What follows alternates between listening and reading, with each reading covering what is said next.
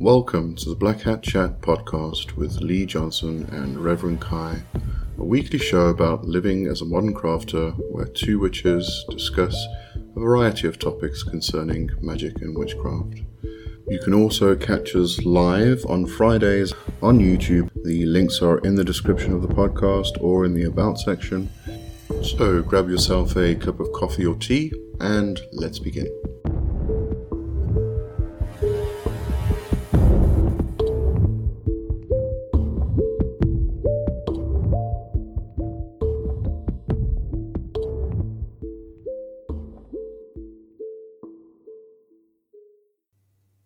Good morning, good afternoon, good evening, and good night, good people around the world. This is the Black Hat Chat.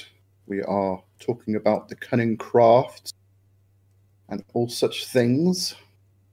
And we were just saying we're not sure how many people are going to get on today. And where I am in South Africa, there's lots of people with load shedding. And in the US, it's the holidays. So, Yep. yes. Hopefully, there's some people here since we delayed the show so that we could talk to people this week. I didn't even think about it being a holiday weekend and all of that because I don't participate in this particular holiday. Everybody's out going mad crazy for sales and deals, and I'm just like, no thanks, I'll stay home. Safer that way. Much safer. Much safer. All right. So I'm guessing some people will be watching tomorrow, watching the recording. If you are here and you just want to say hi, Yeah. please do so. Give us a wave in the chat. Say something. Yep. All right. So anybody watching tomorrow or after the live, an announcement first. We are going to be completely and utterly rebranding the show. It is going to get its own website. It's got its own channel already. I'm busy moving all of the Black Hat Chat videos over to an archive there. And it's going to be called Into the Wildwood. So this will tie in nicely with our Wildwood Temple that we have on Discord. That's not changing. That's not changing, no. That's going to stay as it is. But Into the Wildwood, as I said, is going to get its own website, its own new branding, and its own channel and everything else. So we're changing everything. Except the content of the show. And we're going to stay here as well. We'll just be on a different channel. Yes. Yeah. So, we'll move over to a new YouTube channel. We'll no longer be doing this on Lee's channel, but we'll still be doing Friday Lives. We're still going to basically have the same format to the show where we hang out and we talk and we chat with you about various topics around cunning craft. And we're changing the name because it's a good time to do so.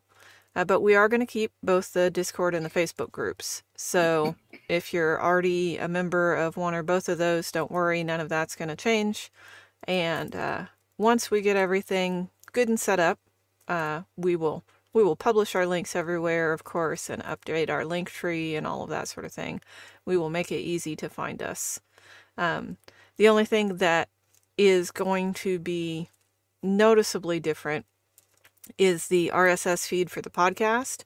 Because we're changing our name, because we're moving to a new website, it's not going to be a continuation of the Black Hat Chat on podcast catchers. You're going to have to go subscribe to a new podcast called Into the Wildwood.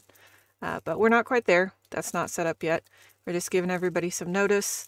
Our plan is to do this around the first of the year. So it's about a month out or so, a little more. But we're working on it behind the scenes as fast as our little fingers can type and our day jobs allow. Yep. And the People's Library is here. Hello. How are you doing? All right. So, yeah, we're not moving next week or anything like that. It will be the beginning of next year. We just want to give everybody fair notice and to if you go and look in the description, there's a link to Into the Wildwood YouTube channel if you want to go subscribe there in the meantime. And just ignore all the old content that I'm moving over, and at least you'll be on there when we do make the change. Or you can go rewatch the old content if you want, because we don't want to lose our archives. You know, we've done more than 50 of these shows. I don't know, a lot. We're on 86, I think. Oh, wow. Wow, that's a lot. Somewhere around there. So we're definitely not going to lose that old content. And actually, today, we are revisiting the topic of our very first Black Hat Chat show, where at the end of the show, we said, hey, we're going to come back to this topic sometime because we've got more to talk about. So, 86 shows later, here we are. We did get there. We did get there. A year and a half about. Lou is here. Hello, Lou. Glad you could join us. Thanks. All right. So, dark and light time. I think what we're basically talking about here is astral time versus mundane time. Yeah, that's a good way to phrase it. Parallel between them. Did mention earlier we could have called it hedge riding, which I think is quite interesting. I mean, when I usually think of hedge riding, it's more of astral projection, of not working in both times simultaneously. Now, see, I'd call that hedge crossing. And yeah, that makes more sense. I know that a lot of times people use those two terms interchangeably, hedge riding and hedge crossing, or they'll say things like, I'm a hedge rider. And I've always distinguished between those two because of that difference. You know, we could talk about bilocation or simultaneous astral projection also, but the thing we're really focusing on here is there are two worlds, two time streams, two perceptions, two realms, and you can be in one or the other. I think that's pretty clear to a lot of people. The astral projection, out-of-body experiences, shamanic trance, the flight, those sorts of things. But you can be in both of them at the same time. When we talk about things like one foot in each world, sometimes that's just a nice poetic metaphor that talks about being on the fringes of society, or, you know, when you have to consider the ramifications of things for your ethics, you have to consider both realms, that sort of stuff. But there's also this hedge riding thing where you really are in two places at once. And I think the interesting thing here is that, I mean, like shamanic trance, for instance, if you go on a shamanic journey, you sit down, you might put your drumming on, and might go down the hole into the underworld, etc., etc., etc. But you're sitting still and you're sitting in trance. You do have awareness of your surroundings, your physical surroundings, while you're doing your journey. You become more immersed in your journey, though, but you still have that awareness. But this is going beyond that. I mean, this is talking about actually operating, moving around physically, while you're also moving around astrally and doing work in both realms at the same time.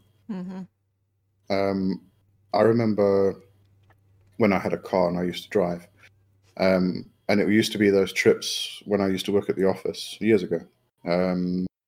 I would drive back from the office. You know, when you go take the same route over and over and over and over again, you have those moments where you kind of just zone out. Yeah, you end up on autopilot. Yeah. I used to actually use that time to do a lot of magic. I wouldn't advise it, but, you know, I did. Yeah, I wouldn't advise it either. Please keep your attention on the road.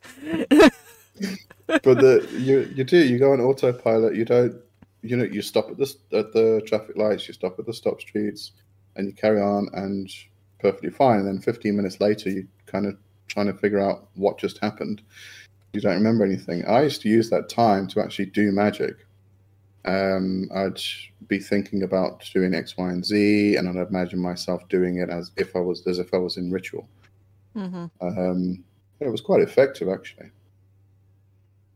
Yeah, I like to trance out like that while doing household chores, while spinning. You know, those repetitive traditional arts, I guess. I mean, I don't consider vacuuming and doing the dishes an art, but spinning and knitting and crocheting, that sort of stuff. Weaving, sitting at a loom and getting that rhythm going and weaving, that's super trance-inducing. Just like spinning with a big wheel is. Drop spinning, not quite as much, but still. Especially you have a nice fancy whirl with pretty patterns on it. You watch that spin, you're over pretty quickly. So the big thing here is it is doing both at the same time.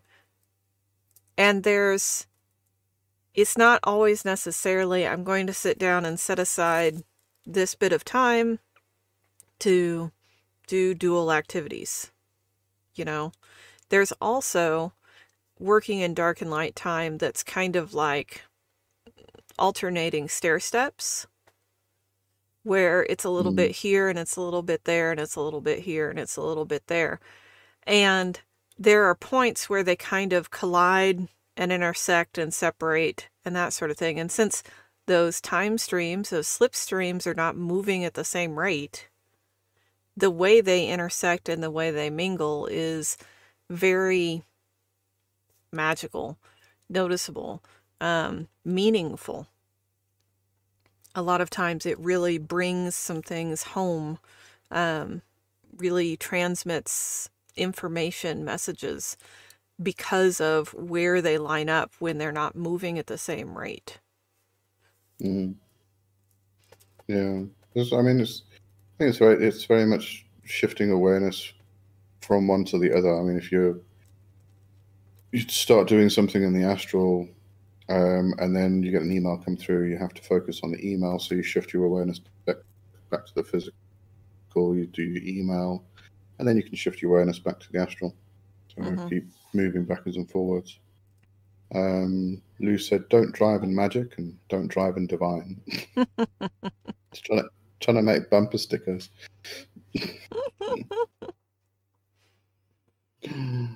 Yeah. And you know, I think this is how it has to start to begin the work of bilocation or hedge writing or working in dark and light time, is it has to be one then the other and one then the other and back and forth until you get to the point where you really can see out of both eyes.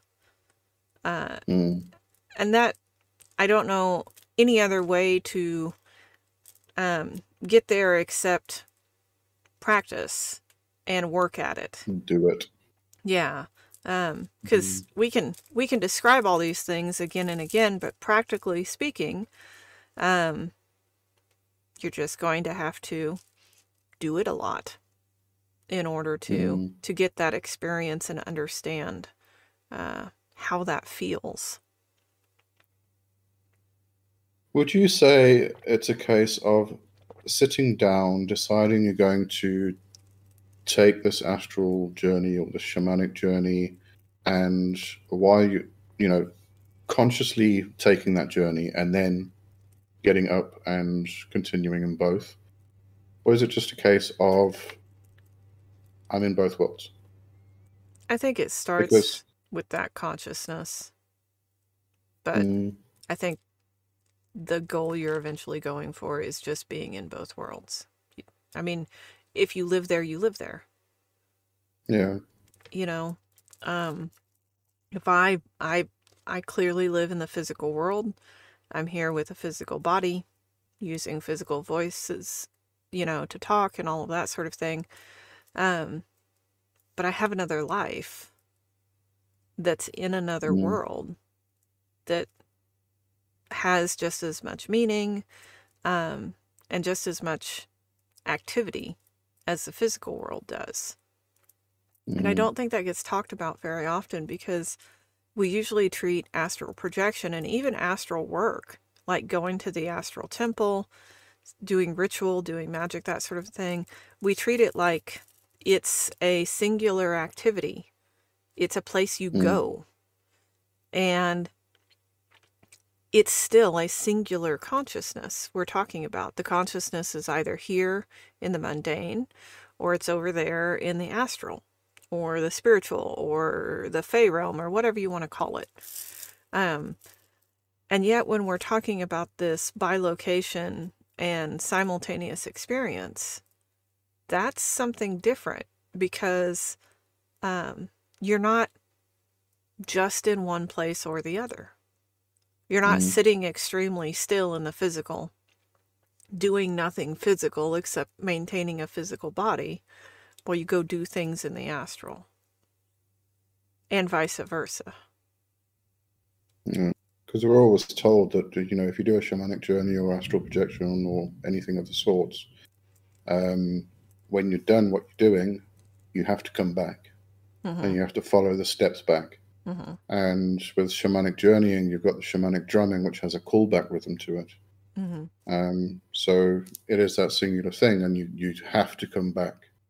There's hardly any mention of go there and stay there and just carry on with your normal everyday life as well.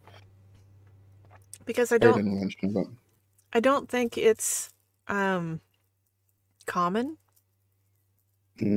And I don't know that it's a place that everybody ends up. You know, this is not the outgrowth of a natural consequence of being a regular astral projector or a regular journeyer. Most people will never stumble into this. Even with, you know, regular daily out-of-body work, however you want to describe that, because the work is out of their body. The trance is going somewhere else. The journey is leaving and going. And I think all of that is still necessary and core components of cunning practice. You know, I don't think that this bilocation, simultaneous work in multiple time streams is what do I want to say? Widely practiced. It's not something I see in lots of cultures, but it's something that I see hinted at in the lore. So I don't know if it's one of those, oh, we've lost it kind of things, or if it's one of those, you know, reading the meta levels in the poetry, reading the meta levels in the lore, and realizing, oh, well, there's this level, and there's this level, and then, hey, here's another one I found up here, kind of thing. You know, because you dive through the true lore, I call it, the stuff that has that deep poetry, the stuff that has all of those levels you can understand things on, because the kennings are well worked, because the metaphors are well worked. And every time you go back through it, you pick up little pieces, and then you have those epiphanies where you understand it on a whole nother level. And it's like, wait, this all applies in this whole other way. And I think this, working in both dark and light time simultaneously, is one of those whole other ways to understand it. Deborah is here. Hello, Deborah, and Viv is here. Hello. Hello. And Deb gave us $15. Thank you very much. Oh, thank you. Thanks for the tip. Oh, now I've forgotten what I was going to say. There we go.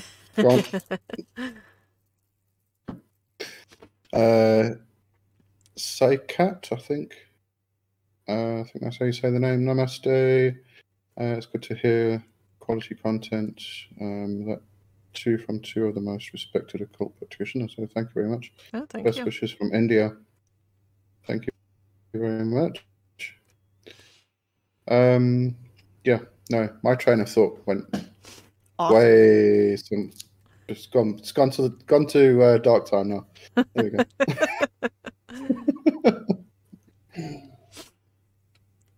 Yeah, because I always felt, well, not always felt, kind of, I suppose, came to the awareness at some point that, as you said, we kind of speak of going on an astral journey, going on a shamanic journey is a singular thing where you are moving from this physical state into more etheric state or astral state, and then coming back again. But I've always felt we're always there anyway, because we are everywhere, right? In a sense. And we do talk about leaving the body, getting out of the body, right?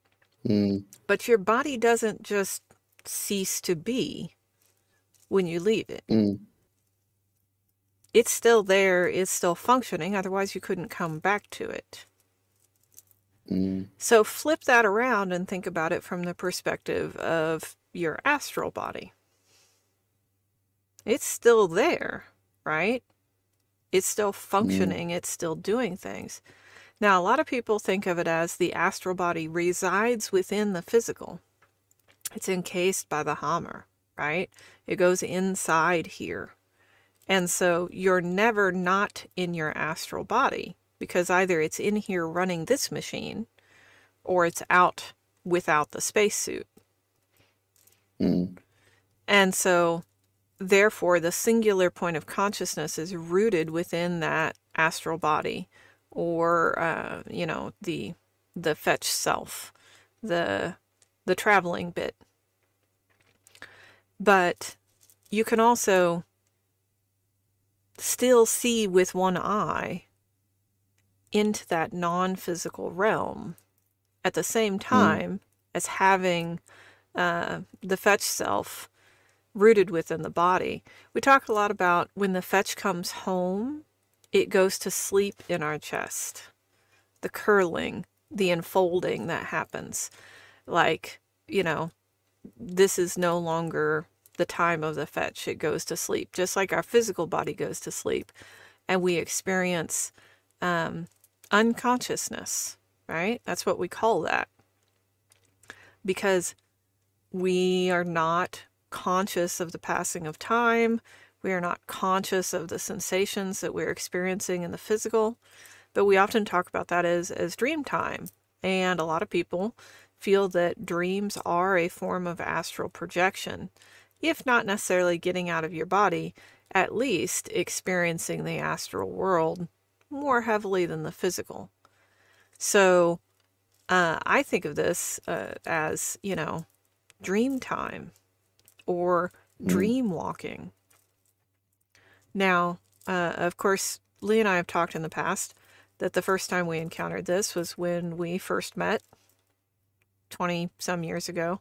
Of course, it's got to be more than 20 years ago because we said that a year ago. I don't know. Yeah, long ago. It's about 25 now, somewhere around there. Yeah, long ago in the before now time. We were working in an online coven. And we were spread all across the world. All the members of the coven were all over everywhere, lots of different time zones, whatever. And the main method of communication at the time on the internet was email.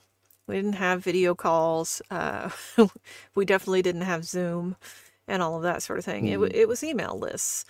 And so our group got together and we did ritual by email. And it was, we described what we were doing and how things were interacting, and we'd send our part of the story off. And then when the next person was awake in their light time, they would read the email and continue the story. And over time, what happened, I think, to all of us, I haven't talked to lots of us this many years later, is that we merged that dark and light time. We merged that ritual dreaming with the waking, because we were experiencing multiple time streams at the same time. One was moving much slower. The ritual, it took us a week or more to do a ritual. But in that ritual space, in that astral temple across the hedge, that was a couple hours.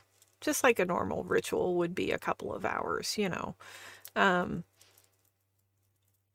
So we were still interacting in light time consciously. We had to like type emails, right? That's definitely a physical activity. But we were also, especially after much practice, this didn't happen right off. This took months and months and months of doing this before we actually like really connected, really were in the astral, really were experiencing those.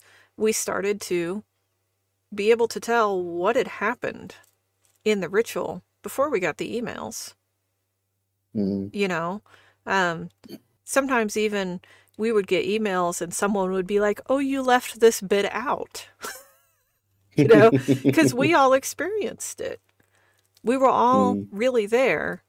And you know, it wasn't just the role play of telling a story together. It was much more than that. But I think that's the interesting part with what we did back then, was that it wasn't just the astral work and working in dark and night time. It was also the storytelling aspect, which I think was very important to the whole process. Yeah, I didn't really put that together back then. Actually, I really didn't put that together until recently. That the group creation of the story was an important aspect of what was happening. And that had positives and negatives, you know, because when you give over a portion of your identity to a group, you've given up some control. And that has both positive and negative aspects to it.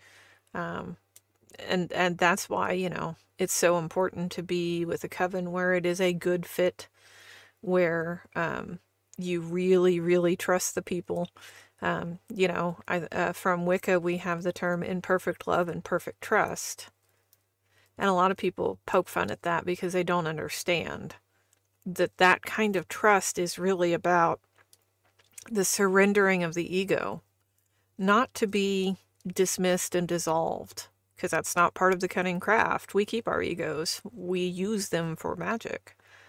But it's to allow the ego, the identity, the concept of the self to be shaped by other people. And that's a big fucking thing when you get down to thinking about it, because we're doing it magically, you know, within magical space where time is sped up but slowed down. Time is different. And the magic circle is a refracting lens.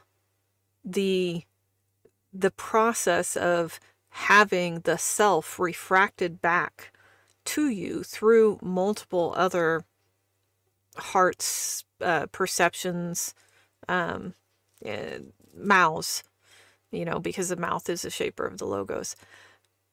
You don't just go along creating the identity at the normal pace that would happen in the mundane or in the light time.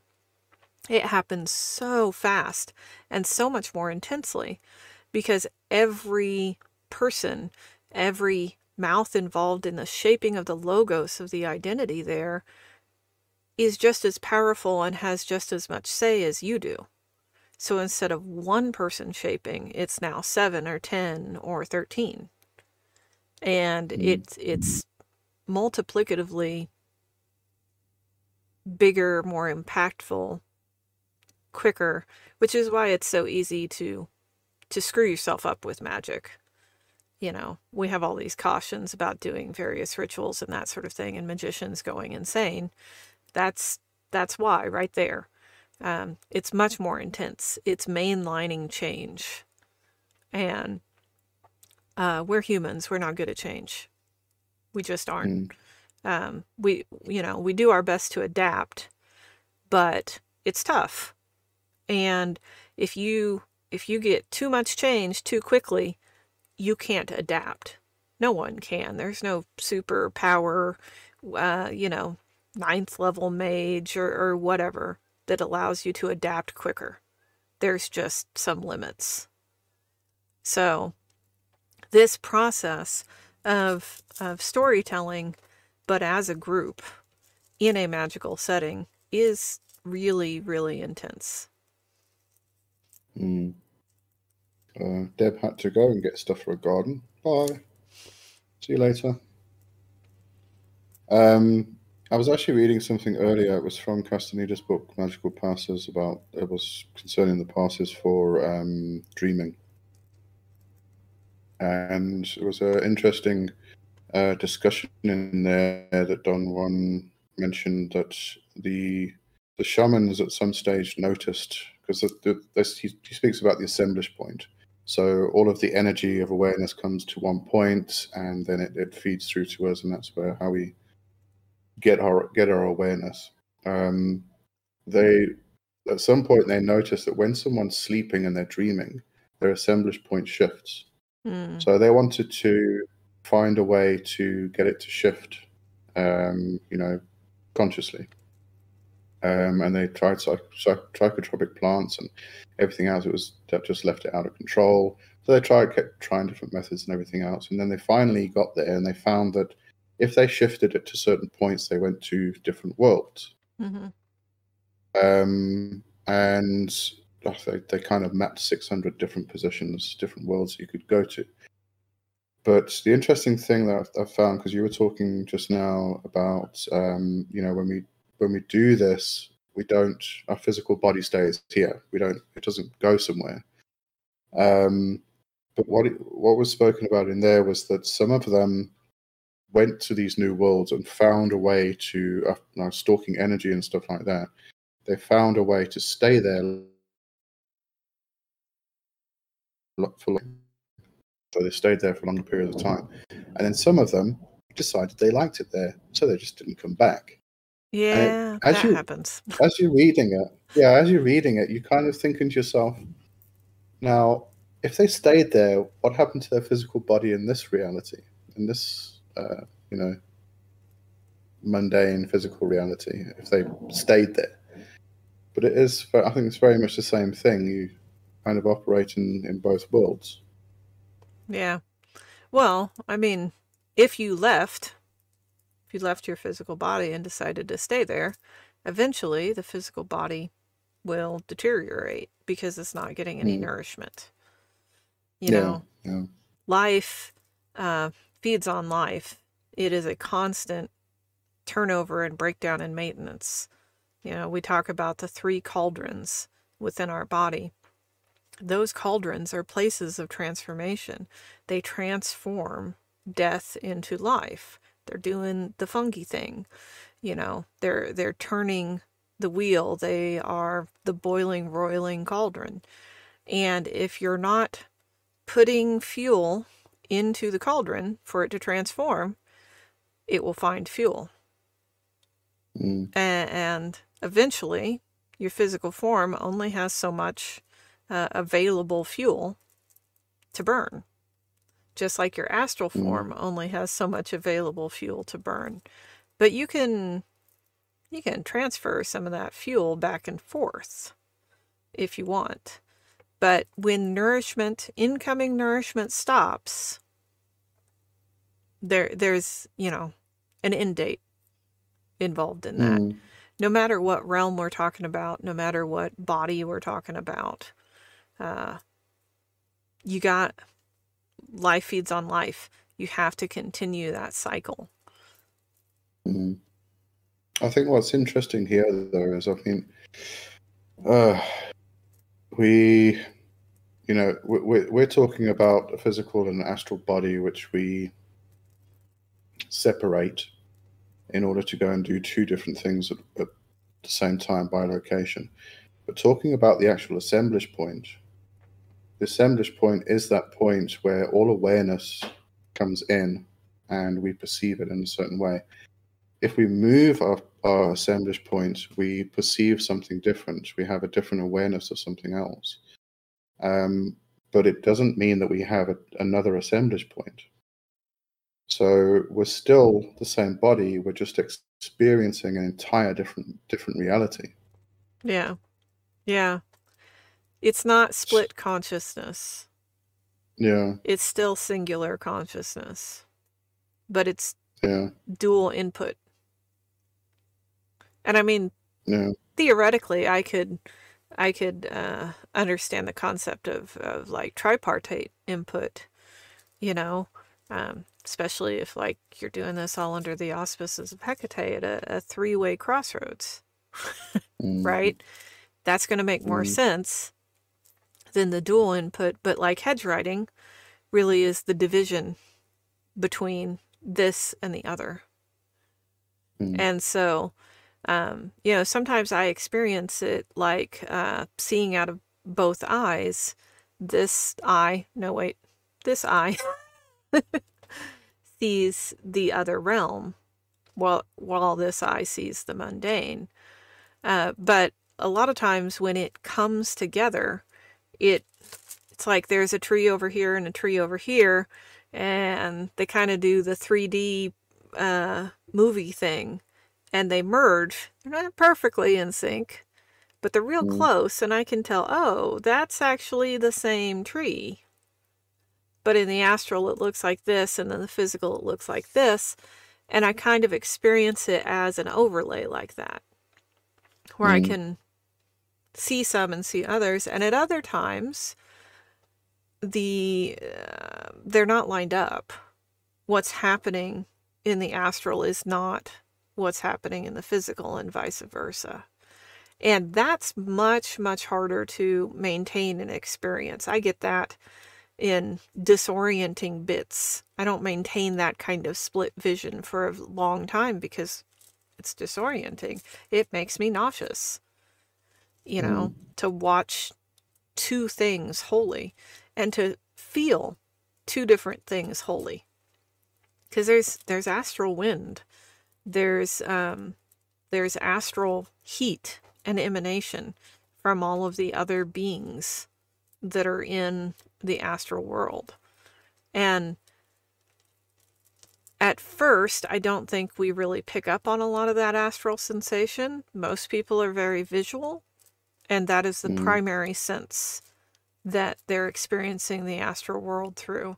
And even a lot of people, you know, they'll go on their first 2 or 3 astral projections and end up backing out of it as soon as they experience that 360 astral vision, where you're no longer a predator with eyes in the front of your head, and, you know, your 160 degree visual is suddenly 360 and up and down and below. You're an all-seeing eye. You can see everything all around you in every direction. And getting your mind to process all of that information is overwhelming. So then to bring all of that and add all of the sensation, the hearing, the smelling, the touching, the tasting in with that, you know, it gets to be a lot, and a lot of people back out of astral projection at that point because it's so hard to process. And now we're talking about double up on that. Take all that, stick it in there with all of the physical sensation too, and be aware of both. And it's a lot. It really is. So this is not like full-on experience 24/7, because I think that's just too much. I think we mentioned this the last time we did this show, was that I think until you are experienced a little bit more, it's better to take it slow. Because as you said, you know, if you're not passing that energy back and forth, you can get drained, and being in another world can be very tempting, and you do want to stay there, which means your physical body is just going to get depleted and eventually die. A lot of people don't care. Yeah. They'd rather just stay there. I mean, if you really make that choice, like, I never want to go back to the physical, I just want to stay in this realm, you don't care about that physical body. You don't care about that physical life. So why? Why bother? And, you know, we have plenty of tales of people, we often say they're kidnapped by the fairy. But I've seen memes. Millennials will go lay down in a mushroom circle. You know? Why would we think that our ancestors, there wouldn't be some people like that were out there, you know, oh no, I found a mushroom circle. Oh no, please don't take me. You know, that was happening. There were people like that. There's always people like that. And, you know, they left for another world. Yeah.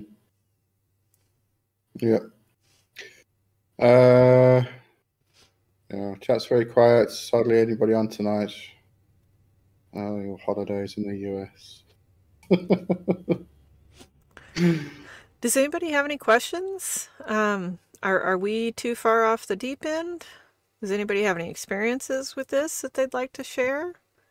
Or anything like that? If anything's not making sense at all, just let us know. We'll try and explain it a bit better. Yeah. Shall we? We'll give you a few minutes to mull that over and see if you've got any questions afterwards. We'll take a quick break, I think, and then we'll come back.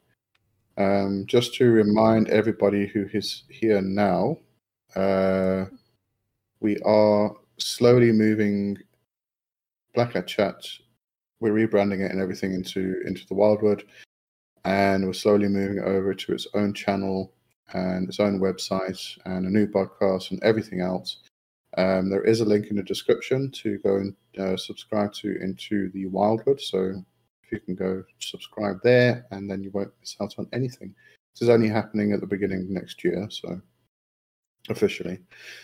We're trying to give everybody good advance notice while we work behind the scenes to get everything moved over. Yeah. All right, so we're going to take a quick break, and we will be back just now. Go and grab another cuppa. Cheerio.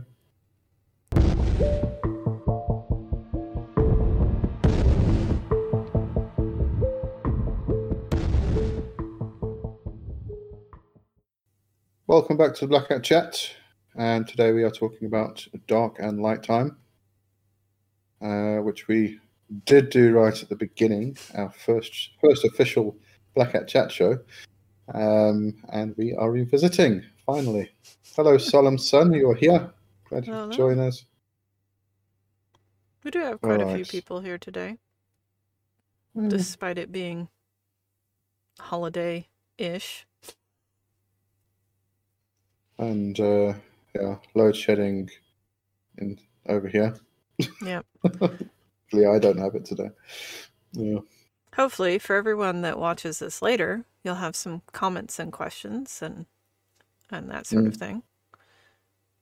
Yeah, and join us on Wildwood Temple Discord and chat about it there. Yep. Some more, because it's a fascinating topic. Probably one of my favorites. All right. What can we do in dark time? What are all the possibilities? I mean, mine is usually just going and exploring the world and all the different nooks and crannies and trying to figure out where things are. But we can do astral temple work. We can just stay in the astral temple and just carry on doing work. Yeah. I have spent a couple of years doing that, just basically hanging out in my astral temple and doing work. My main activity is studying, really, and learning things, which I conceptualize sort of like going to the Akashic Records or hanging out in the Universal Archives and absorbing wisdom. It's almost an osmotic process. Or being in conversation with ancestors. And of course, by ancestors, I don't just mean blood relations. I mean, all those who have come before me who know things and are willing to teach them. And then the other main thing that I do is healing. Because in my understanding of the realm that I go to do that, it's like mucking about with the blueprints of life and the pre-emanation. I mean, that's what astral means, before the stars, before the emanation of light. And then once the emanation begins, it follows the pattern, and then it manifests in that pattern. And so if you go change the pattern, instead of manifesting sickness or dis-ease, you manifest health, you manifest growth, you manifest abundance, those sorts of things. And so I see that as healing, but it also might be considered money magic or abundance magic or protection magic. To me, it's healing what is not right in the pattern that I'm experiencing. You know, so. Andreas, yeah. Hello, Andrea. Hello. Yeah, my thoughts just keep going tonight. They eventually come back, so that's okay. Yeah, I was going to say something else. I can't remember. It's gone again. All right. So yeah, my astral temple is actually, I've got doors that kind of jump off points. So I can go there and I jump off into the World Tree or something. So I can go there, come back and do some work in the astral temple and go out again. So yeah, it's quite cool. You could explore the middle world. Yeah. Which would be quite interesting, you know.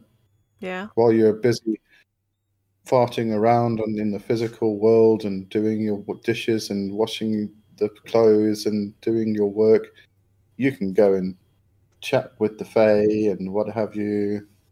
It's very interesting. Yeah, my early astral projection when I was first learning to astral project was very much just kind of flying around here. And really, every once in a while I would kind of pop off into the astral that was like a dream world that I could manipulate. But I wasn't terribly interested in that because I've been a lucid dreamer my entire life. So I've always been able to manipulate my dreams and do whatever I want in the dream world. So that didn't seem that interesting to me. But learning to astral project, being able to kind of fly around here in the mundane world and go poke in at my friends' houses and you know, all of the classic things of, I saw you on the computer and you were playing this game. And they're like, how did you know that? You know, Which? Yeah, lots of that. But that opportunity to explore, and I think it's very interesting when we can link those up, and link up that other world perception with this world perception. And that I really relate to, in addition to hedge riding, the idea of plowing the bloody acre. I think a very effective plowing, you know, we talk about getting down into reality, moving deep into the earth in that process. And it brings up the twilight vision, the trance vision. And I think that's the same as that simultaneous dark and light time. It's just not in another world. It's in this world. You're looking at the pre-emanation. You're looking at the blueprint of what will be or what was, because they're the same thing. And so that overlay, that 3D movie perception, you know, that is so very, very, very useful in the process of magic. And, you know, why would you do that? Because then you can do anything. Because then you are in the place where you can see how the worlds intersect. You can see how manifestation is, it's not an elusive or a secret process anymore. It's laid out right there, very clearly. Start to finish, finish to start, because it's all a loop, you know. And you can, it's much easier to tweak things when you can see them and you can see how it's going to work. You know, if you're working on a machine and you make a change to a part, you have to put the machine all back together to see if it did what you think it should do. But in this case, the machine is already together and the tweaks are over here and they're happening together in real time. So as soon as you tweak something, it appears, because it was and always has been, because it will be. Yeah, here we go with the weird time talk again. I know. It's so hard. It's so confusing. Just timey-wimey. Yeah. Yeah, I was going to say, it's. I mean, something like standing on the side of a stream, and we kind of talk about shifting our sight in order to see and interact with the nature spirits. But we're still standing at the side of the stream, and that's very much the dark and light time aspect. We are bringing our awareness into both at the same time. And I'd say that falls into this category also. Mm-hmm. You know, and there are times, say you're out alone journeying in the woods, where it's straight up not safe to lose all awareness of your physical. You know, you can't do that. It is too dangerous. You might wander into the river or the stream or the lake and drown. You know, you might set down in a campfire. I have actually done that. All sorts of things happen to the physical when you're not paying attention to it, or when you're not synced up to it. So, journeying, manifesting, communing, all of these things, I think, happen within this dark and light time brought together. And they don't stay together well. Like I said, sometimes the patterns will align and it'll just be moments where stuff lines up and all of a sudden it's like, everything lined up, and you hear that harmonic chord, you know, and the light streams from the sky, and then stuff moves on because they're moving at different times. Or you can purposely kind of pull them together, which takes some work because you have to slow one down and you have to speed one up. And we're quite good at manipulating time as humans.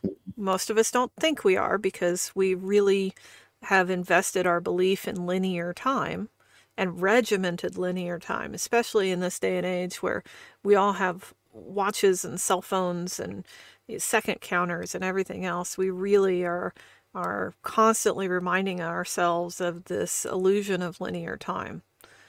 But as humans, we're very good at speeding up time and slowing time down. And the key is emotion, just like the vast majority of other magic. But when you need to do it both ways at the same time, that takes detachment and emotional investment simultaneously. And I think that's the big key in magic for a lot of people, is figuring out how to be emotionally invested and yet detached from the outcome. And that's not easy. Yeah. I want to come back to shamanic journeying and the way beginners actually perceive things. Just remind me. I just want to read Solemn Sun's question. Do you have any tips for triggering more lucid dreams? I have them, but over years I shut myself off due to terrors and messed up my relationship with dreams. I'll leave that one to you. You're more experienced with that. Well, if you're shut off due to terrors, the first thing to do is protection. Make it safe again. Because you're never going to go back into an area that was dangerous that you protected yourself from. So you have to do whatever it takes to make it safe again. And then all of the regular lucid dreaming stuff, start a daily habit. Check your wrist. And every time you look at your wrist, you see that your bracelet is there or the red string is there. And at first you might want an external stimulus to help you do this until it becomes habitual. Set an alarm on your watch, on your phone, something like that goes off every 15 minutes, once an hour. And just all you do is, look at your hands. There's my hands. I know I'm awake because I have my bracelet on, right? And that's it. That's all the habit is. Look at your hands. Am I awake or asleep? Ding. End of thing. But you need to do it so often that it becomes habit, and you'll start doing it in your dreams. And when you start doing it in your dreams, at first, you're going to say the same thing you say when you're awake. You're going to have these dreams. It's just going to be habit. And you're going to look at your hands in your dreams and go, am I awake or asleep? I'm awake. And on you go, but you're not.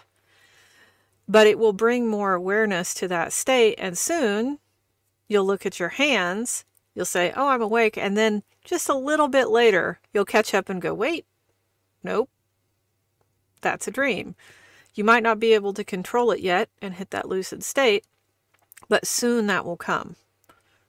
And you need to keep up the habit in light time, in your waking time, until you can just drop into a dream and immediately realize it's a dream and take control of it.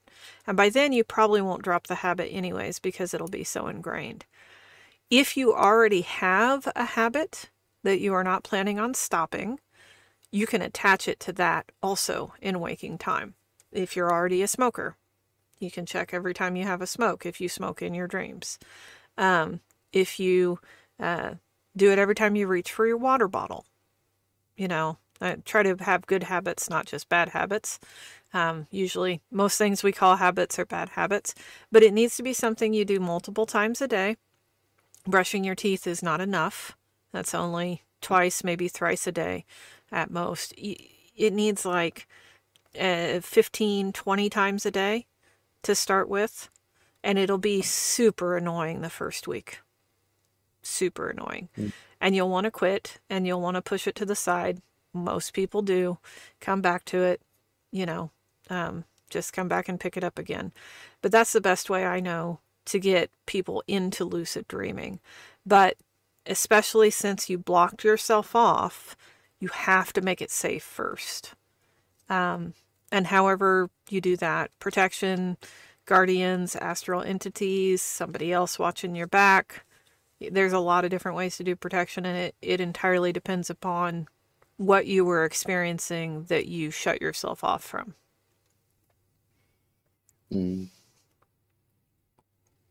All right, so to come back to my thing, I think one of the reasons this discussion is so very important, and especially for beginners doing something like shamanic journeying, as we know, we sit down and we do everything X, Y, and Z, and we consciously move our awareness to the other worlds. But at the same time, we are physically aware that we're sitting. I found a lot, I think probably everybody, I know I did it myself,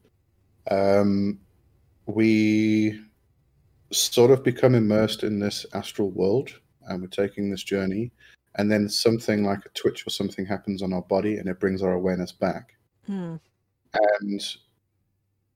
a lot of people feel that when that happens, they're now not in this other world. They've been brought back, and therefore they've failed.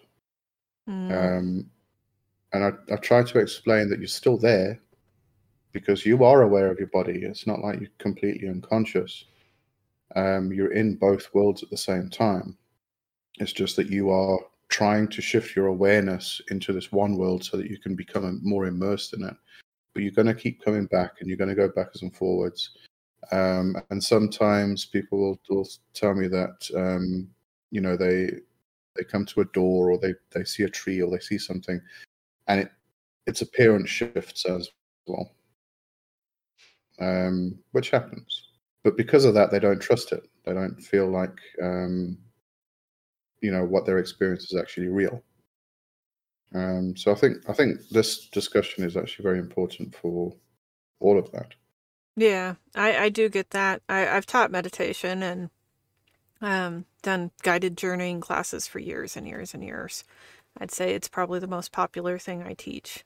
So I've been there with a lot of people as they're going on some of their first journeys, as they're experiencing their meditation.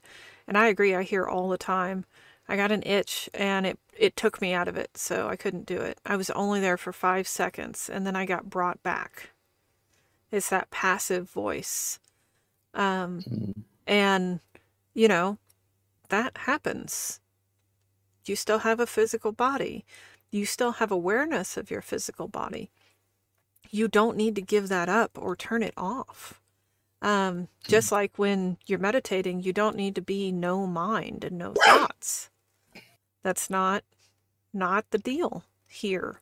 It's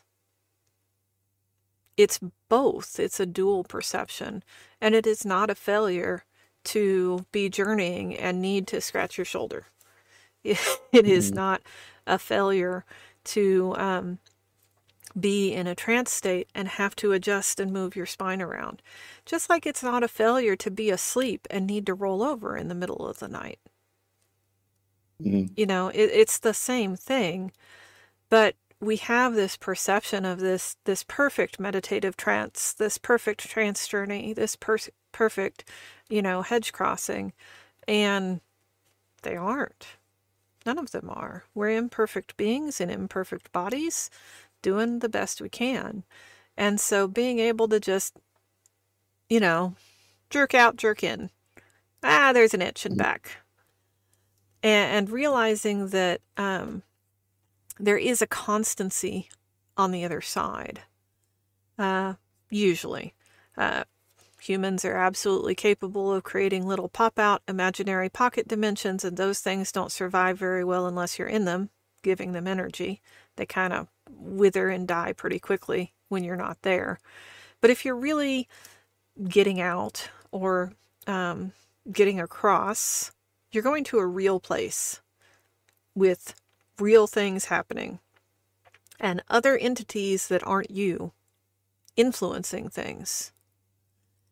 And you can go back even if you turn your head away for a brief moment, even if you blink in that other world. And that's really what it feels like to me most often, because my experience of dark time is much, much slower, generally speaking, than my experience of light time. What is a week here is maybe a day, half a day there.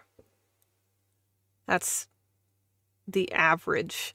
And of course, it changes because time is not steady. It's kind of a wah, wah, wah, pulsing, but because of that, a brief sleep in the astral, a blink in dark time is not that long. It can be a couple hours over here where I have to work, where I have to focus, where I need to be engaged in light time and carefully driving my car to work. And, it's just a moment over there, even if it's not my full attention. So, but I also don't think we should always be simultaneously existing in both, because it gets really tiring. I did spend like 4 or 5 years, being the overachiever, nose to the grindstone personality that I am, where like every single night I went to work in the astral. Every night. And just, put in a good 19-hour day there and a 19-hour day here. And you can get more time out of time. This kind of work makes more than 24 hours in a day, absolutely. But you still need fuel. You still need nourishment to make all of that happen. And it can get super exhausting super fast if you're not paying attention to that and really taking care of that. And like those 2.5, 3 years that I did that, at the end of that, I stopped because I was so utterly burnt out and exhausted. I couldn't do anything anywhere. My physical body was done. I had used up my life force. And I had to figure out how to walk again. I was in a wheelchair for a while.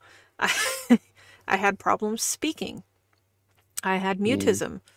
You know, I had a lot of serious problems, and I attribute it to that kind of work. That was not a good idea. It was not a good idea to jump into the deep end and go like that.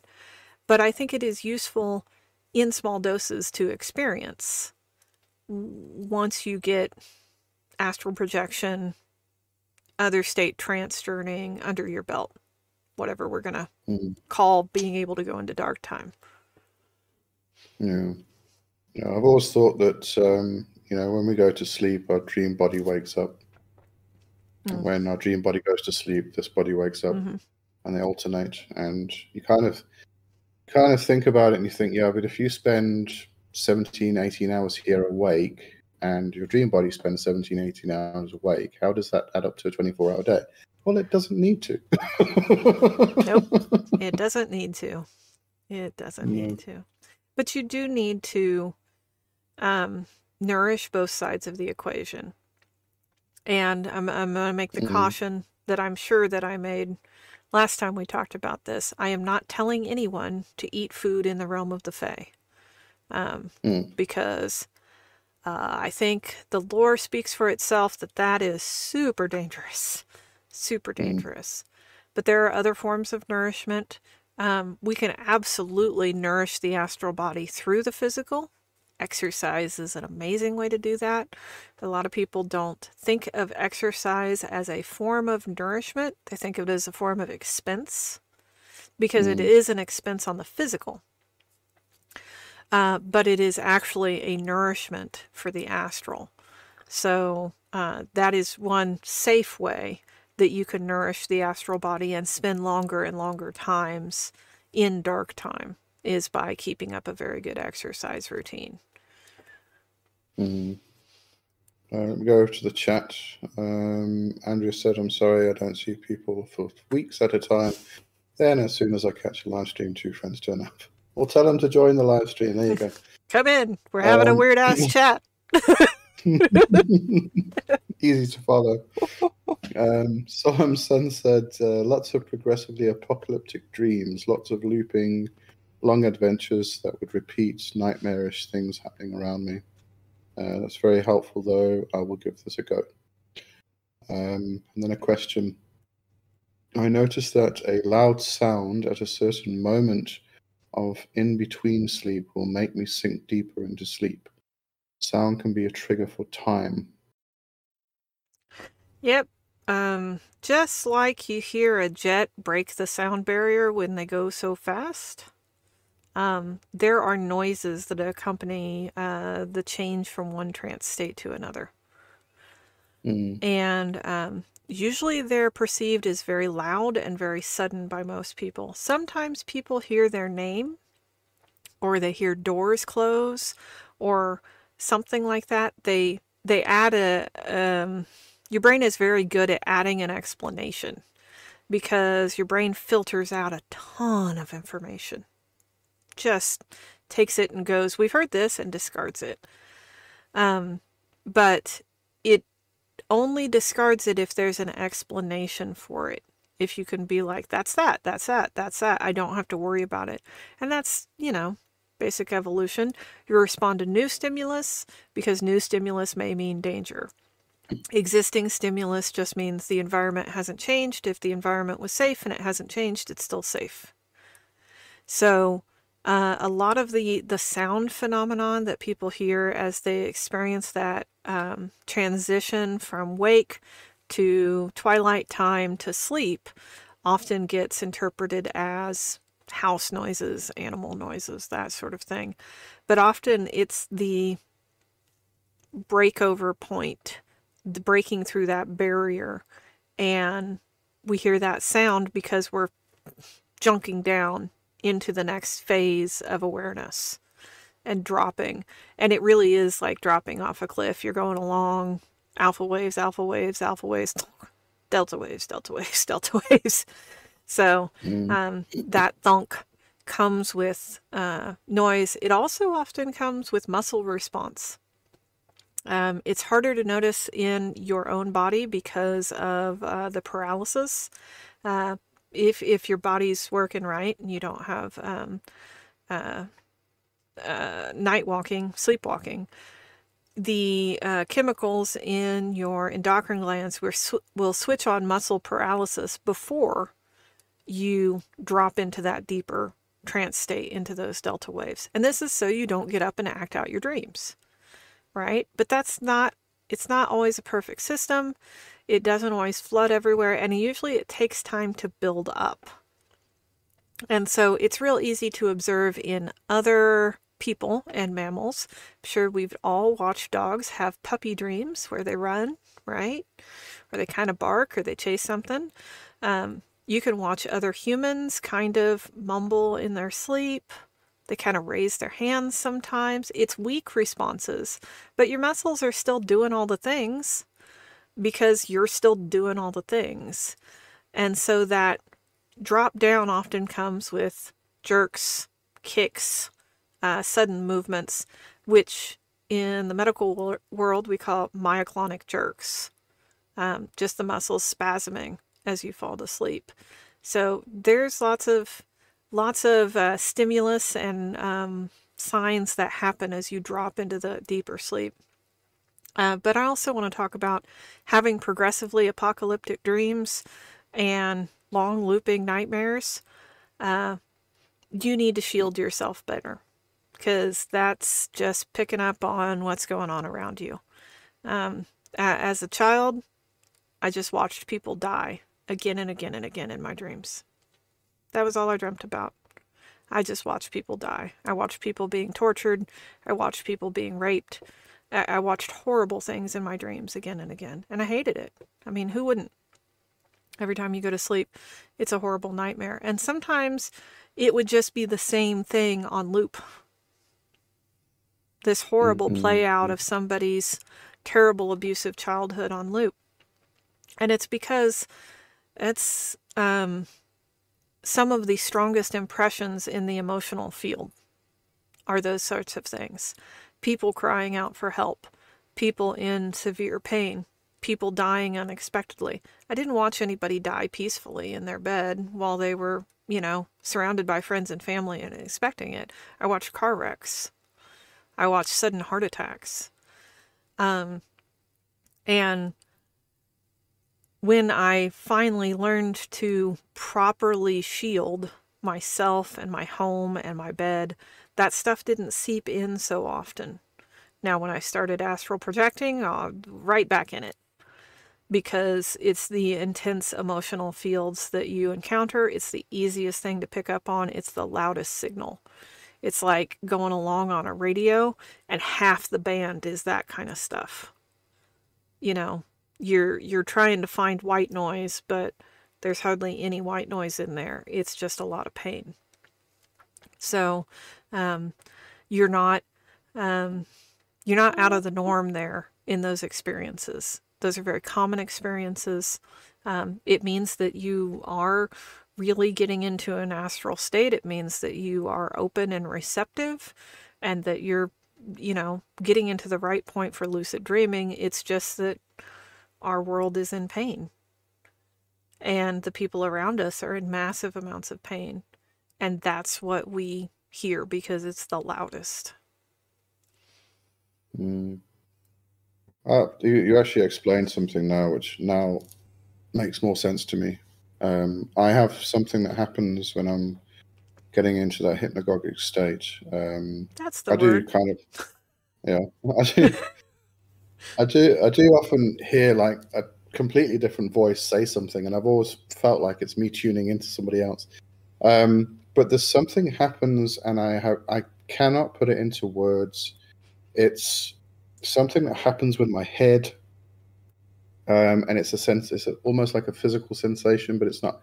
I just cannot put into words to explain it. But that what you said just now about you kind of fall, you drop down. That's the kind of a sensation I feel when it happens. So that now explains that. Thank you very much. Yeah. The process from one state to another is not this gradual line that we all would like it to be. It's ka-chunk, ka-chunk, ka-chunk, ka-chunk. No. Lady Capera's here. How are you? Hello. Solemn said that. Try that again. Solemn Sun said that's incredibly helpful. Well, pleasure from Kai. Glad it's helpful. Did have another question though. Can you describe how you started to feel the wear and tear from your journeying? Is it just felt in energy loss and then followed by complication? Well, it is kind of energy loss, and then you start getting sick. You usually get flu or something like that. Yeah. Because your energy just deteriorates. I think for a lot of us, we don't recognize the energy loss. And even if we do, we don't honor it. We go, oh, I'm tired. I got to push through. Oh, I didn't get enough sleep last night. Let me have a cup of coffee. I'm feeling kind of run down. I'll take 10 minutes, to meditate, or I'll just have another Red Bull or something like that. I hear that kind of talk from people all the time. And the thing is, that's your early warning system.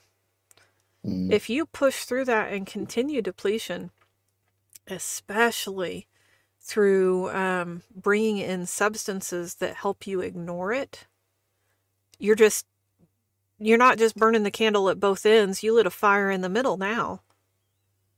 And you're going to now cause problems. Things like getting a flu and that sort of thing, because you can't fight off the germs that are always around you. You can't mount a defense against the cold virus that you've been breathing in for the last 10 weeks, doing fine, but now all infection, all decay is opportunity. The fungi that break down physical matter and turn it into something that physical matter can take up, that the cauldron of transformation that happens in the world is constant. The only thing that keeps your physical body from breaking down is you fighting that stuff off. When you're no longer transforming and producing body heat, when you're no longer turning nourishment and oxygen into energy in your cells, then decay begins. And this is how it always is. So if you're not running at building life, you are now building blocks for life and will be broken down. There is never a time that the energies of decay are not in and around us, because they are part of the energies of life. So when we begin to get depleted, when we begin to lose the energy to do all of the processes that we need to do, physical, mental, spiritual, all of that energy begins to decay, then, everything else comes in to break us down and recycle us into the next phase. And that happens across all levels. This is why astral parasites are such a huge problem, because they're always there. We can't like set off a bug bomb and rid the world of astral parasites. They're a necessary part of things. They are the leeches and the fungi and the bacteria that break down all of that excess astral energy that people are putting off. And people are putting it off all the time. By thinking things, by saying things, by daydreaming, right? Something has to make that little pocket dimension decay and turn it back into the building blocks to build another pocket dimension. So as soon as you're not fighting them off, they're eating you. And the more that happens, the worse you will get, the more things will break down. It will take more energy to overcome it. It's a vicious cycle, but it's nature's cycle. So we really need to pay attention to when we get tired, when we get run down, when we are overwhelmed, when we are hitting those barriers. And our modern Western society does not encourage that. It encourages us to push through them and live way past that line. You know? And especially through the use of substances that dull our senses to what is happening. So we don't feel the pain. We don't treat anything else. We're not taking care of actually healing the problem. We're just not feeling the discomfort anymore. And so that first bit of discomfort, that first twinge of, I'm kind of tired, this is a lot, I should back off. Do it. Back off. Heal. Restore. Don't reach for the coffee, reach for the nourishing tea that's going to restore your body. If you are depleted of fire, reach for the fire tea, something warming. If you're depleted of cool, reach for something cooling. Bring things back into balance, because entropy is. And in order to maintain order, you have to fight entropy. And there will always be a push and pull line, no matter what we do. We just want to stay on the life side of the line. So, feeling that energy loss on any level, it just kind of depends where you're the most sensitive, where you feel it first. But if it's happening on one level, it's happening on all of them. Lady Capera said, I hear music of the spheres and get a huge burst of DMT right before I get visions. Yep. So I've always had a theory, and I've never actually discussed it, so I thought I might discuss it. So the whole idea of when we go to sleep, our dream body wakes up, and vice versa. For somebody who is an insomniac in this reality, and they may get 2 or 3 hours a night sleep. My theory has been, that is, we always put it down to stress and such things, and therefore the person's not sleeping. I've always considered or wondered if the dream body is sleeping too much because of depression. Yeah, that's how I always have understood it. Your dream self is depressed because you're not singing and dancing. That's if you're not getting any nourishment of joy, nourishment of love, then you can't wake up there, so you can't sleep here. So I think probably a good idea, because the way we view it here is you are not sleeping because of stress, therefore you have to do X, Y, and Z in order to try and remove that stress.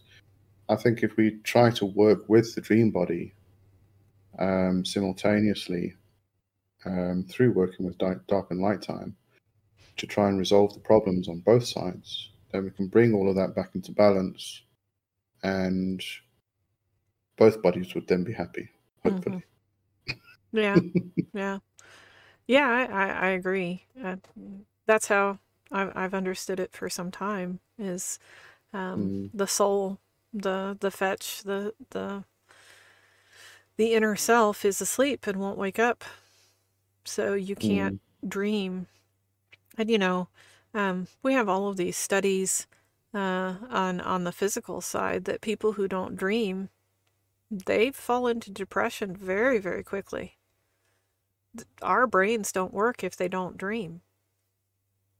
And yet, modern science doesn't really have an explanation for why we dream.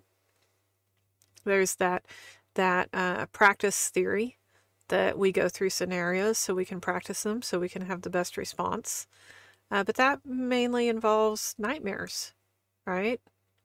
What am I practicing when I dream about a house? Mm. You know, what am I practicing when I keep dreaming about red waving flags? You know, is it a metaphor that the person I'm talking to is full of red flags, or is something else going on? You know, I keep waking up in that field of wheat that has purple in the grains. What am I practicing for that? Stay away from ergot poisoning. I don't know. You know, but we do know that we have to dream. We absolutely have to experience rapid eye movement and dream states. We absolutely have to have delta and theta states in our sleeping phases, and we have to sleep. I know our modern world would love to conquer the sleep problem. I don't know how many studies I've read about the sleep problem. I'm like, sleep is not a problem. The idea that you think that people need to be productive without sleep is the problem. Yeah. But, and, you know, spiritually speaking, all of these things we talk about, are they metaphors? Are they explanations? Are they, you know, reasons? Who cares? Does it work?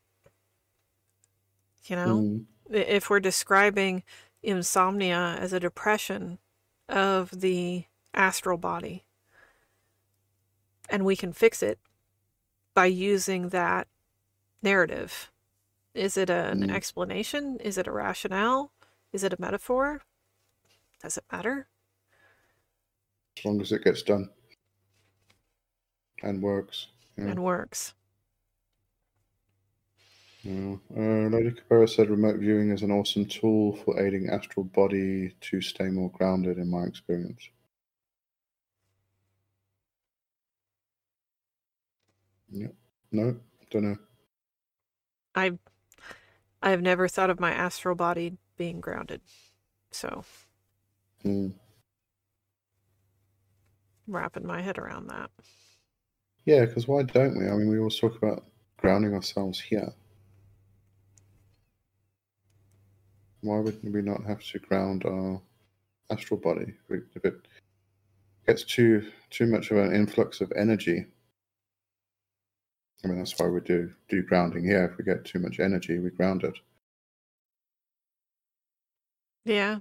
And I'm always thinking about grounding and centering because they're the same process. They're not separated. And centering is just getting all of those disparate bodies back together and aligned with all the centers matching up. You know, getting everything centered around that assemblage point instead of all of your circles being disparate, all still containing the self, the point of consciousness, but not lined up correctly. But because when I ground, I don't necessarily keep my astral body here in the physical. I send it down into the ground and establish a larger astral body than a physical body.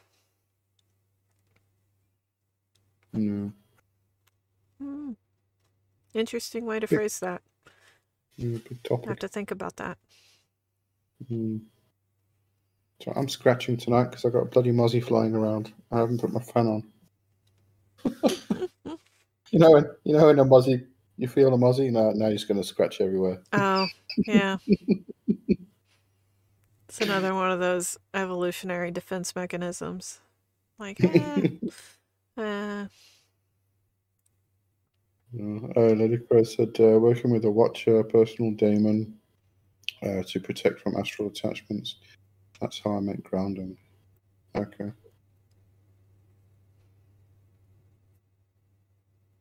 Yeah, I'm going to wrap my head around that one as well. I think my brain's gone to sleep personally. But anyway. So, the other thing I find dark and light time really useful for is journeying. Going on walkabout, going out and walking in the dream time. In our modern world, lots of people feel very disconnected. We live in cities, we live in apartments. How many, I mean, the phrase on the internet these days is touch grass. You know, when you've lost your shit and flown off the handle, touch grass. And we need more than just that. We are clearly feeling the lack of connection with the land, right? We're clearly feeling disconnected. And one way I find to deeply connect to the land, not just go out and hug a tree, which is great, or dig your hands and feet into the cool dirt, which is also amazing and wonderful, but is to actually find the sacred within the land that you exist upon. And the way to do that is to walk around in light time, in the physical, but look in dark time, experience in dark time, because you can't always see the mother tree, the omphalos of the earth, the axis mundi, the opening to the tomb in light time. Somebody may have built a quick trip on top of it or some other stupid thing, you know. Usually not, but churches are definitely built on top of lots of those kinds of places. Or they're roped off, or the noise just from the hive life of humans is so deafening that it's hard to hear the trees speak. And so often we feel we have to get out of the city, we have to get out of that concrete jungle in order to connect with nature and go out. But it's so, so very important to connect where you live, where you sleep, where you renew, to all of those sacred places in the landscape. And actually journeying, actually walking around with your 2 feet, and finding those places, I think is one of the most important uses for that hedge riding, for having a foot in both worlds. Because once you can deeply connect, even living in a city, you know, amongst all the concrete and everything, then you will have roots. You will have the connection that we so desperately need as humans, as much as we need sleep and as much as we need food and air. We must have roots. We must have a place in the universe. And, you know, I talk about this like centering your compass, that sort of thing, which is kind of the esoteric understanding of this. But being able to connect to the sacred landscape is a very physical process, very, very physical process. And I think we talk about it too metaphorically. You know, how many world trees are there all over the world? Thor's ash, Thor's trees, the Irminsuls, the Yggdrasils, all of these. There's hundreds of thousands of them, right? There's not just one. You don't have to travel to some other continent to be to the world tree.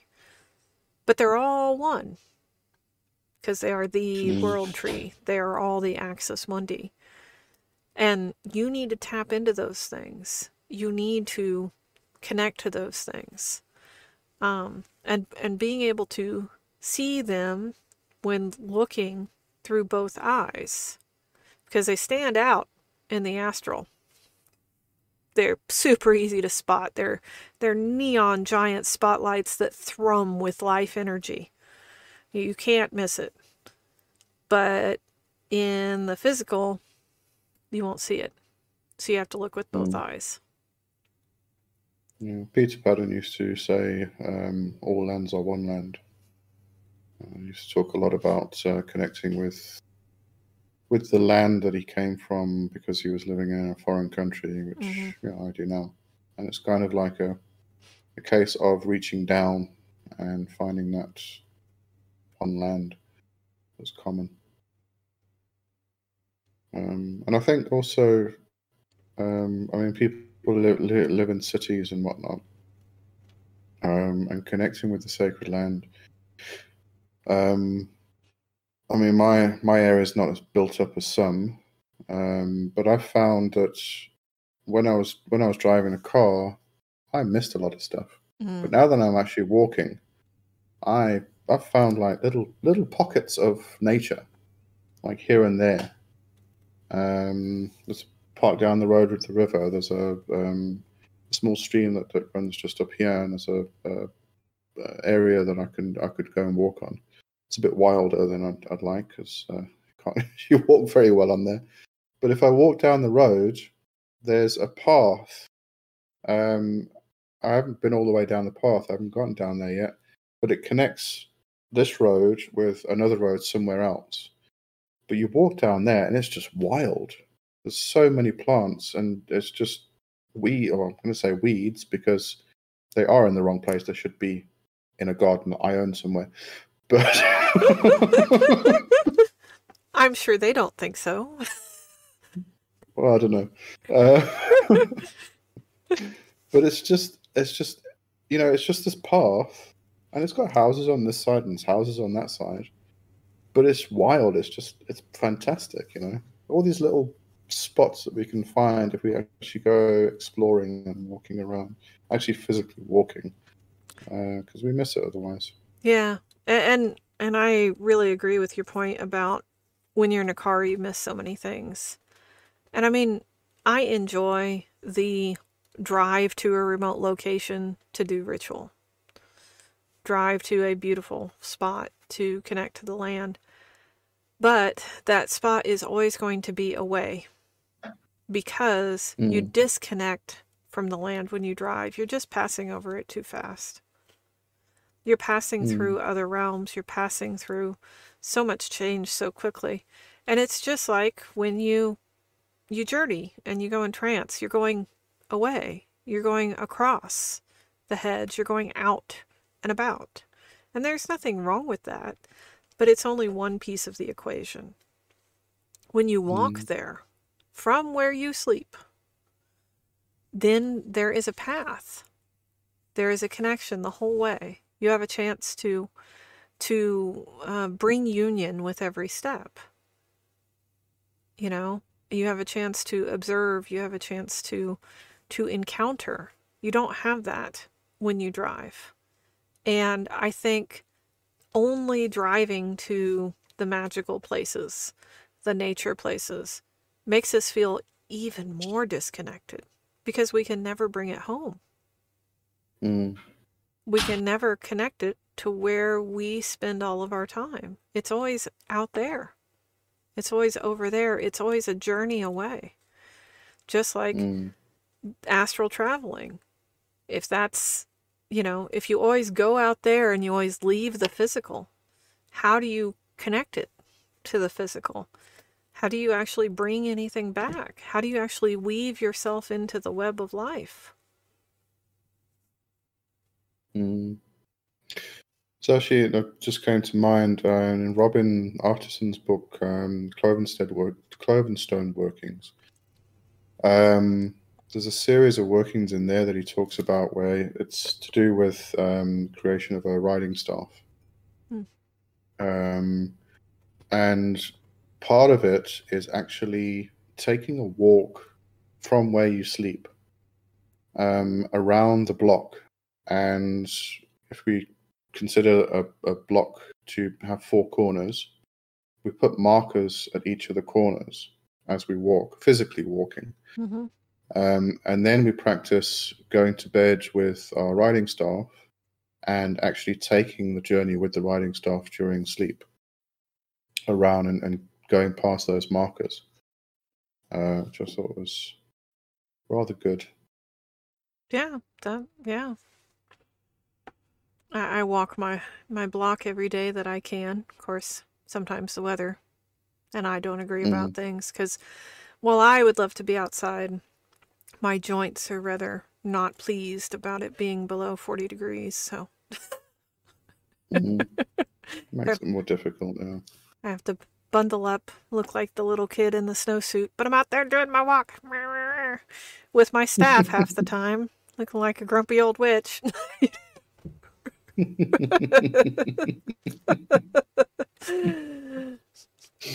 That's okay. Yeah. There's lots of pagans and witches in my neighborhood. They're pretty used to it.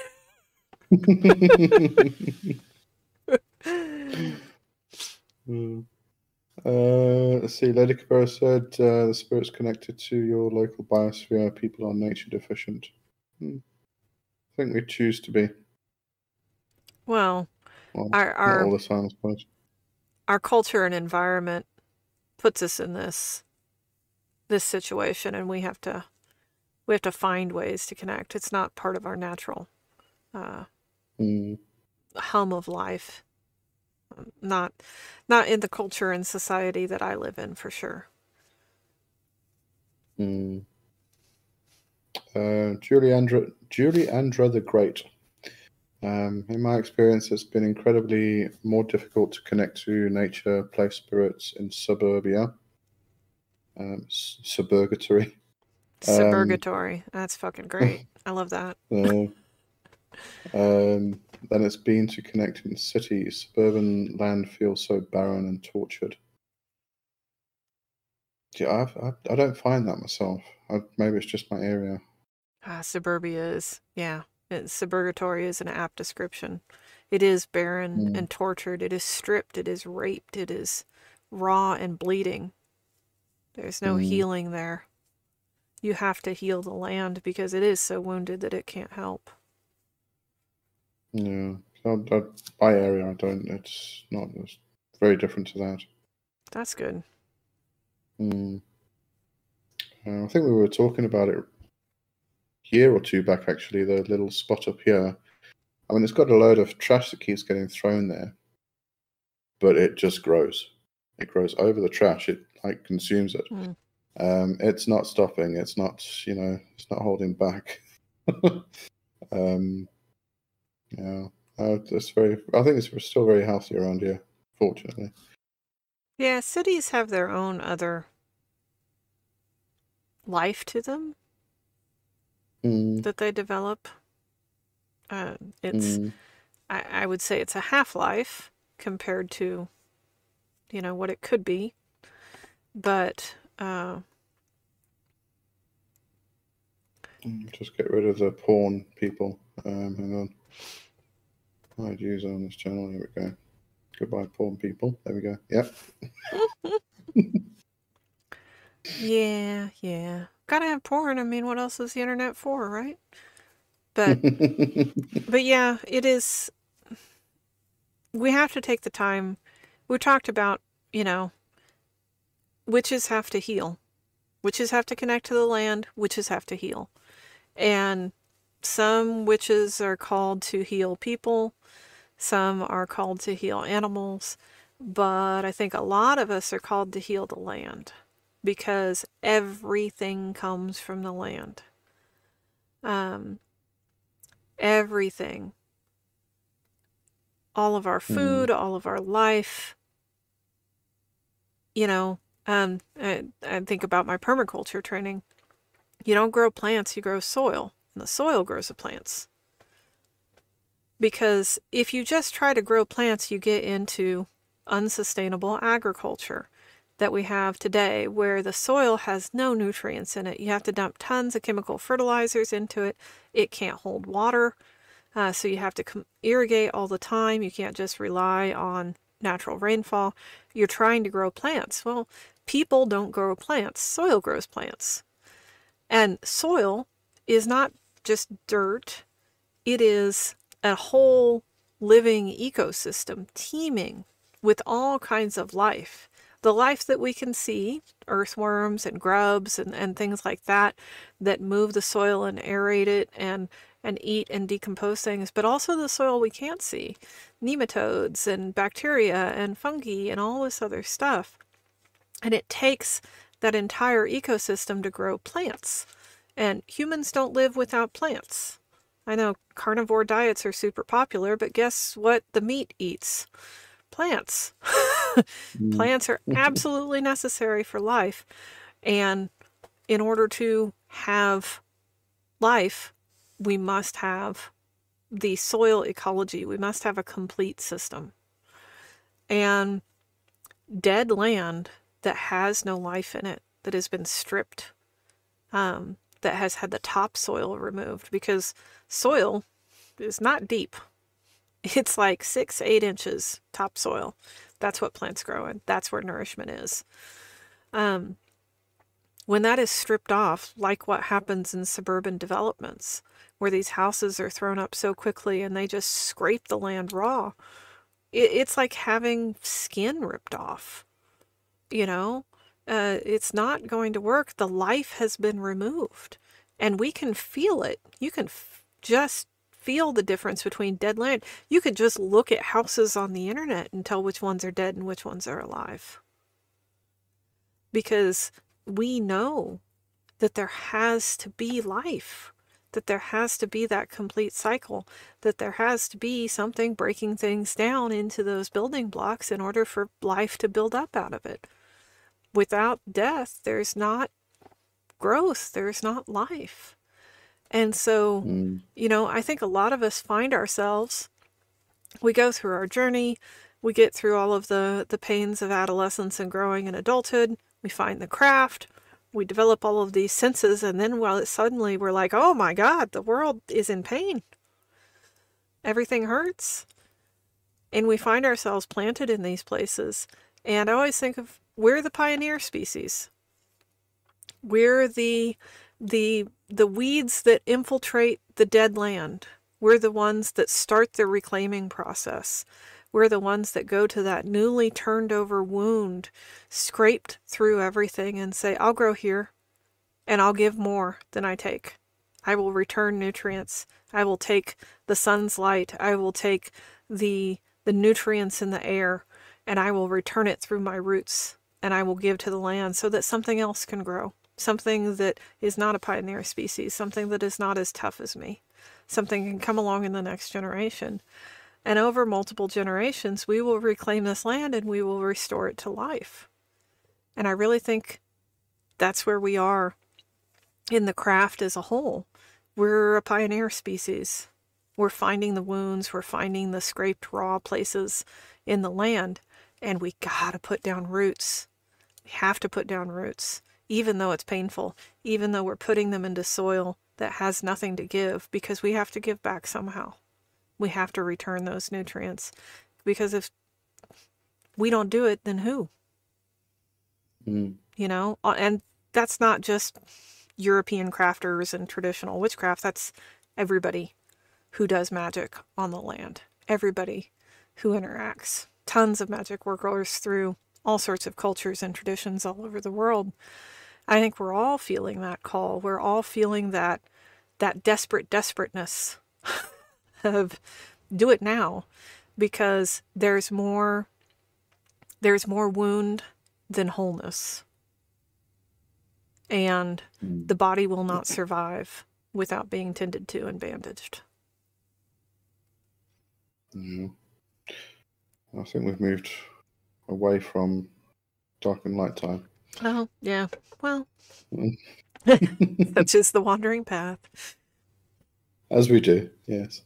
Julie Andrew the Great says maybe suburban divisions are built differently in North America. I know in Yorkshire, England, their suburbia doesn't feel the same as American suburbia, but for example, yeah, that's probably why I'm not seeing the same type of thing where I am. I mean, there's obviously, you go into the CBD areas and that's just concrete everywhere, but yeah, not where I am, fortunately. All right. Julie Andrew the Great also said gardening, for instance, in suburgatory, it takes years to amend the raped soil. The traumatized soil is hardened and removed and compacted. Yeah.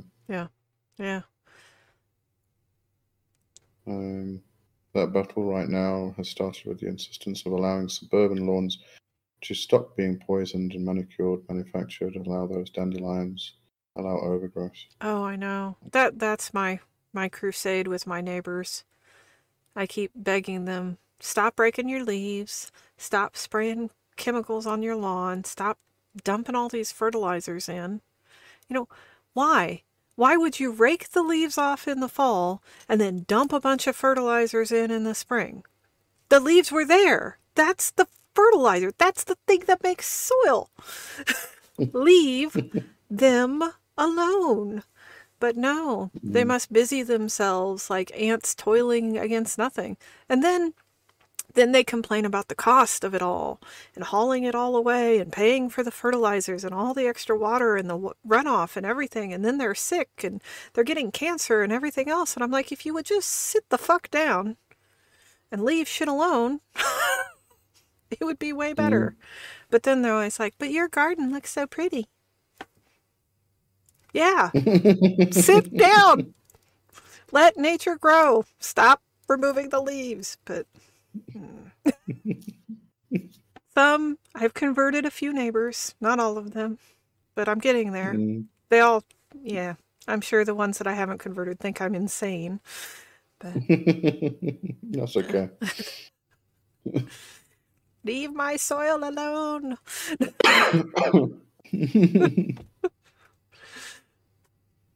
All right. I think we bring today to a grinding halt.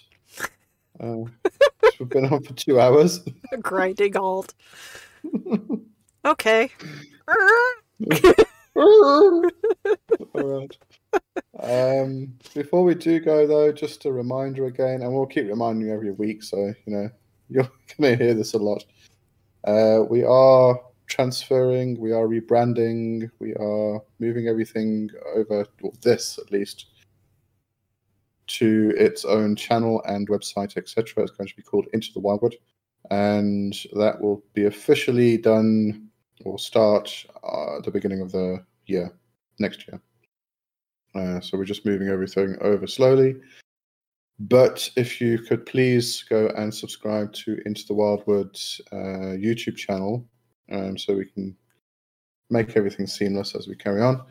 The link is in the description to today's live. So yeah, Black Hat Chat is going to change. Oh look, we had something from Solemson. It said some spirits prefer to be called in a light or dark time. Is it that they prefer it because of the light, or is the idea catered more to humans' perception? I don't think it's got to do with actual light or darkness. Oh, I do. Do you? Yeah. But or is it tied more to planetary energies? But yes, those are both the same thing. Because light, it's all about light. And all about the light or the absence of light, which we call dark. And I don't think it's human perception. I think it really is. It has to do with light and frequency and vibration. And actually, next week is the astro forecast. And I would love to talk about sect, which is whether it's day or night. and planets in day or night, and timing in day or night, and all of that. Because I think that's core and fundamental to the understanding of astrology, and therefore to the understanding of what the fuck time is if it's not linear. All right. So definitely tune in next week. Same place, same time for now. Yeah. If you haven't joined the Wildwood Temple on Discord, the link tree is in the description as well. All links are in there. And go join there and we can carry on the chat. Here we go. Thank you all for being with us today. Thank you. Semi-holiday day? Those were words. Yep. This is a very interesting day. It's a semi-holiday day.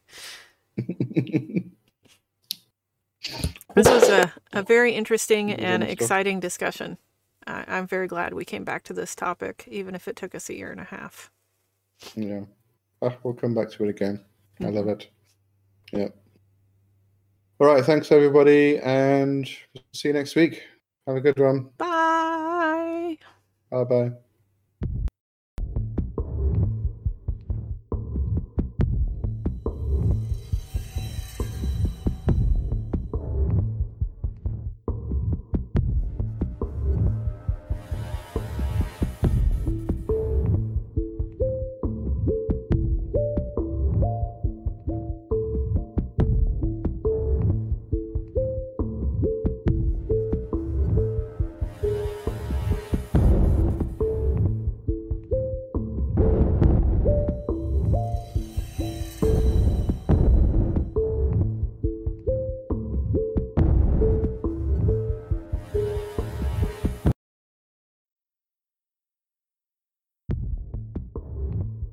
Thank you for joining us today in the Black Hat Chat.